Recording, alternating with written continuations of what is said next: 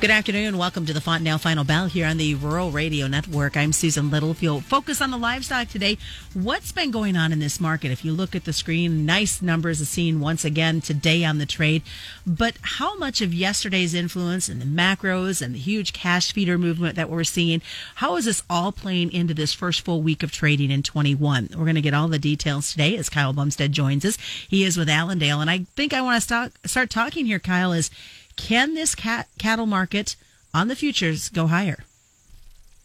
Well, I think, first of all, thanks for having me back, Susan. But as you know, and as a lot of listeners know, I've been bullish this cattle complex for quite some time here, the last 4 to 6 weeks. I've been bullish these deferred live cattle, and with this corn market hitting close to that $5 mark, I'm even more bullish the deferred live cattle. And looking at it at face value yesterday, coming in here, I didn't really do much, just kind of a watch day yesterday. You want to see how the first day of trade kind of takes off here, and you got outside day lower and the macro markets. There's a lot of the political stuff going on here this week, and some of that was bleeding into the stock market and the equities and things like that. And we had the outside day lower, and boy, Katie barred the doors because she's going lower. And then today you come back here, and some will call today in Feb cattle an outside day higher. I would have liked to have seen these Feb cattle close above yesterday's highs.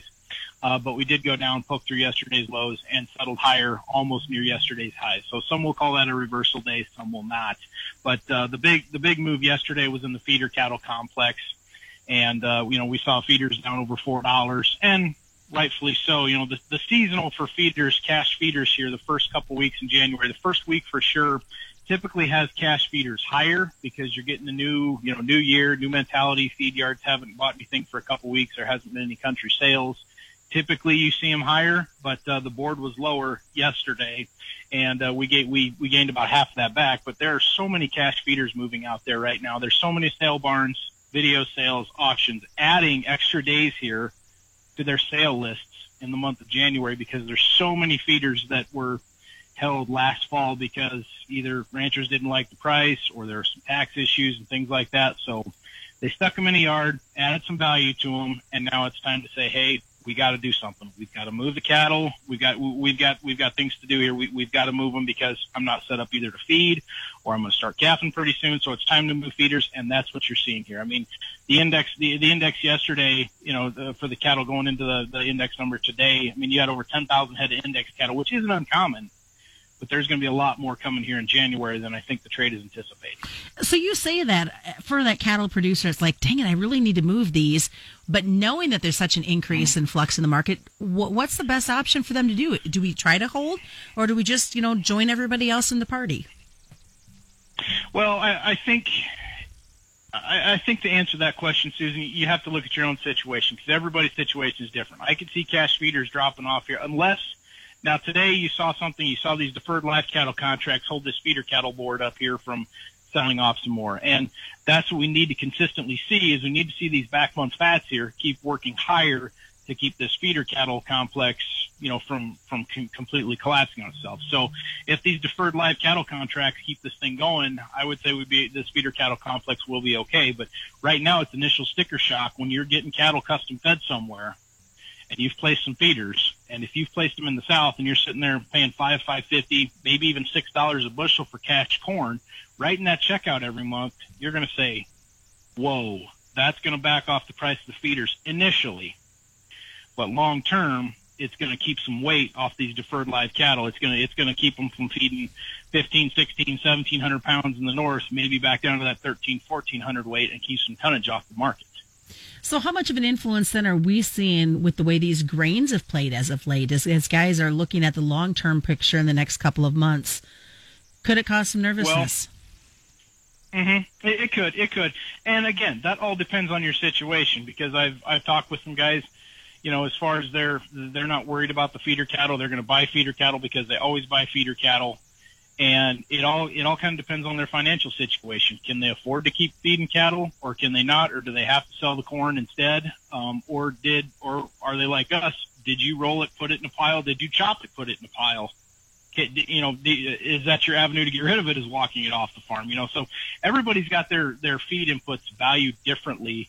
But the ones that are buying feed right now in the cash market, that's where the question remains. Do I want to feed, or do I want to just sell the corn, or do I want to just sit out a turn here and see what happens? So obviously a lot of discussion, a lot of pencil pushing to decide what your next move is going to be. Knowing, maybe looking at past history of how the markets do this first couple of weeks in a new year? Yeah, looking at it here, like I said, you're really going to have to know your break evens. You're going to have to know your input costs for darn sure on these cattle coming in here and get in place. But if this thing is in an inflationary mode, as far as what we've seen happen in grains, crude oil kind of come to life today. We're trading over $50 in crude oil. Now that's just today so far.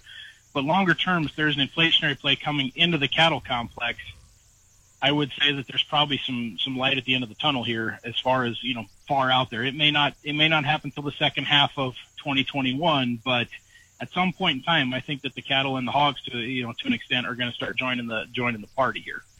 So flip the gears a little bit. You're a buyer, and you're going to all these different sale barns and making these purchases of feeder cattle. Good time for you. I mean, you've got a nice selection that's coming through that sale ring. Well, yeah, and like I said, there's just so many there's so many feeders coming to town right now, and you've got to get some of the diehard corporate buyers are going to be here first, because that's how their business model works. They've got to have something in that yard all the time. Now, if you're a producer who likes to feed something you can add value to, you might be able to get some good cattle bought here towards the end of the month when everybody gets tired and nobody wants any more cattle. If the weather starts to change a little bit. That's a big one, too, up here in the Northern Plains especially. Our weather has been great up here for feeding calves and starting calves and backgrounding calves and the fats here this winter. We haven't had a tough winter, so it's been really... We have a lot more coming up. It is the Fontanelle Final Bell right here, Yo Network. Welcome back to the Fontanelle Final Bell here on the Rural Radio Network. I'm Susan Littlefield. We're continuing the conversation looking at the livestock side of everything with Kyle Bumsted. And, of course, Kyle is with Allendale. Let's look, we kind of left off on a couple different notes, but I want to rewind a little bit because at the beginning you talked about the day we saw yesterday. Obviously a big outside day on the trade. Does that set the tone for this week, even going into next week, since we're into a new calendar, new quarter, new everything? Mm-hmm, mm-hmm.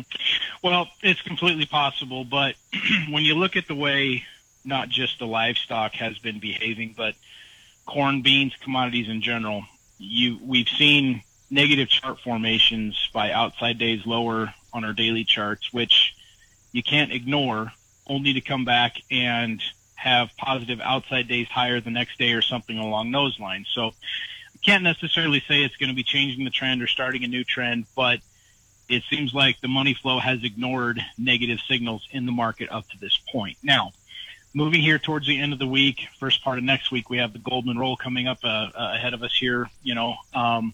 Will we be leaving? We'll be leaving the front month Feb contracts in both the live cattle and the lean hogs and moving those to the April. The April will be the lead month contract here, probably by this time next week in both live cattle and lean hogs, whereas March feeders are the lead contract right now because January's only got a few days left on the index. And you get another 20 days on the March. We'll be moving those to the April as far as the lead contract too. So does the money flow stay in the livestock complex, which I think it will? I think that the livestock is undervalued here. Both live cattle, feeder cattle, and the lean hog complex are undervalued at these levels, especially if we're basing this on a food inflation play. But you've also got to respect if money's made some money and they want to take it off the table, they can do that too. Now, we've seen here on our past commitments traders here, the one that was released here after the holiday yesterday afternoon, that they've been buyers in the live cattle, feeder cattle, and the lean hog complex. So it does feel like they're keeping some underlying support in the meats. So looking at this hog market, this is nothing to kind of sneeze or close your eyes at. They've got some nice things happening within their market as well. Well, that's right. We traded a range from around that 64.10 to about 68.5 for the longest time down in there. And if you want to get technical, some are calling today and yesterday a potential double top in the Feb lean hogs. I look at it as we've maybe put in a potential double bottom on the Febline hog contract. And, we're looking at the weights out there, been talking with some producers and looking at the hogs here. We've been carcass weights around 215 to 216. And those are producer weights. Now, packer weights have been around that 226 area, and you've got packers killing producer hogs right now, and they've been calling around looking for more pigs. So, to me, that's not bearish. To me, that says, okay, there's some potential upside here in the hog complex. Not only that, but when they look at cattle and hogs as a whole, we can have those readily available into food for people. If that absolutely is a food inflation play, those will be those you can convert those into food fairly quickly. I mean, quicker than you can convert corn and soybeans into food for human consumption, you can convert livestock into human consumption fairly quick. So I look at that aspect too, that, I feel they're undervalued, not only from a money and an open interest standpoint. Open interest in the cattle complex is still about 30%, 25 to 30% under where it was a year ago.